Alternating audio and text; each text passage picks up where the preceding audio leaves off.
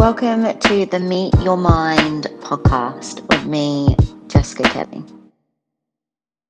As we're approaching Christmas and the new year, we're probably going to be setting some resolutions and creating some new ideas for how we want to start 2022. And as I was on my way home, I was kind of thinking about this idea of how I have gone from, being caught up in anxiety and stress and allowing situations in my daily life to really cripple me to now getting to the point where I can take a moment, take a breath, take a walk. I've got some tools that I use on a daily basis to make sure that I don't even allow myself to get into those negative spirals or anxiety-stricken states. And I thought about how that came about.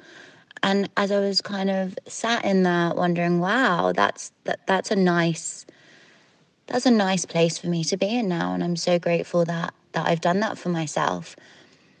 And the work that I do, I tend to take a lot of time to understand how I got somewhere, what steps I took to get there, and what that looked like for me, in order for me to share that with you and teach you how to do that as well. Because I don't believe that we should be stuck in that spiral or stuck in that cycle.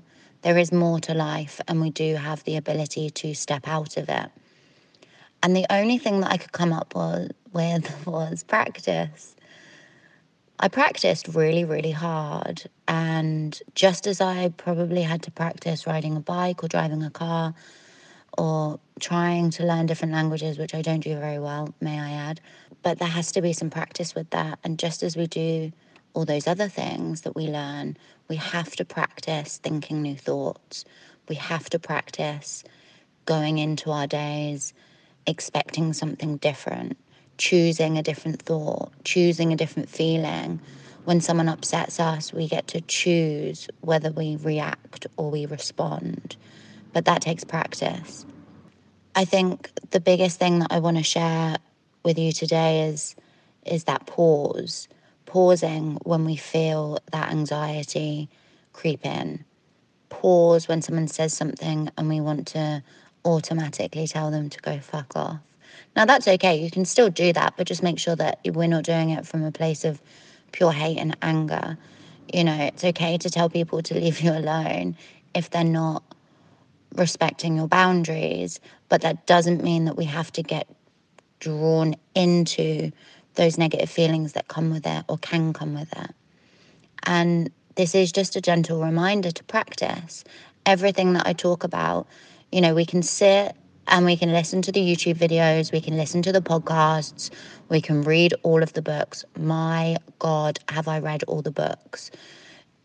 But the thing that was always letting me down was the fact that I wasn't practicing what they said in those books. And then I would pick a new book because that one didn't work, or I'd listen to a new thought leader on, different subjects, because obviously they don't know what they're talking about, because otherwise it'd be working. I would be getting all the lovely things that I deserve. I would be feeling better. Things would start to change if this person was saying the right thing. And then it dawned on me that it actually had nothing to do with them. Nothing that they were saying was wrong. It was the fact that I wasn't putting what they were saying into practice.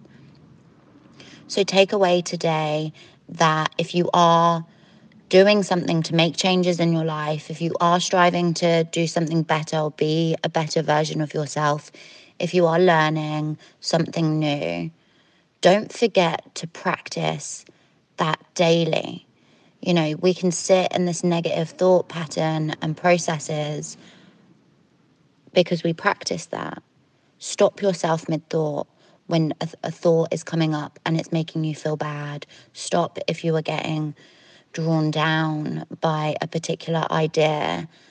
Shape that in a new way. Ask yourself different questions. Practice a new way of thinking and feeling, because that is the thing that will set you free.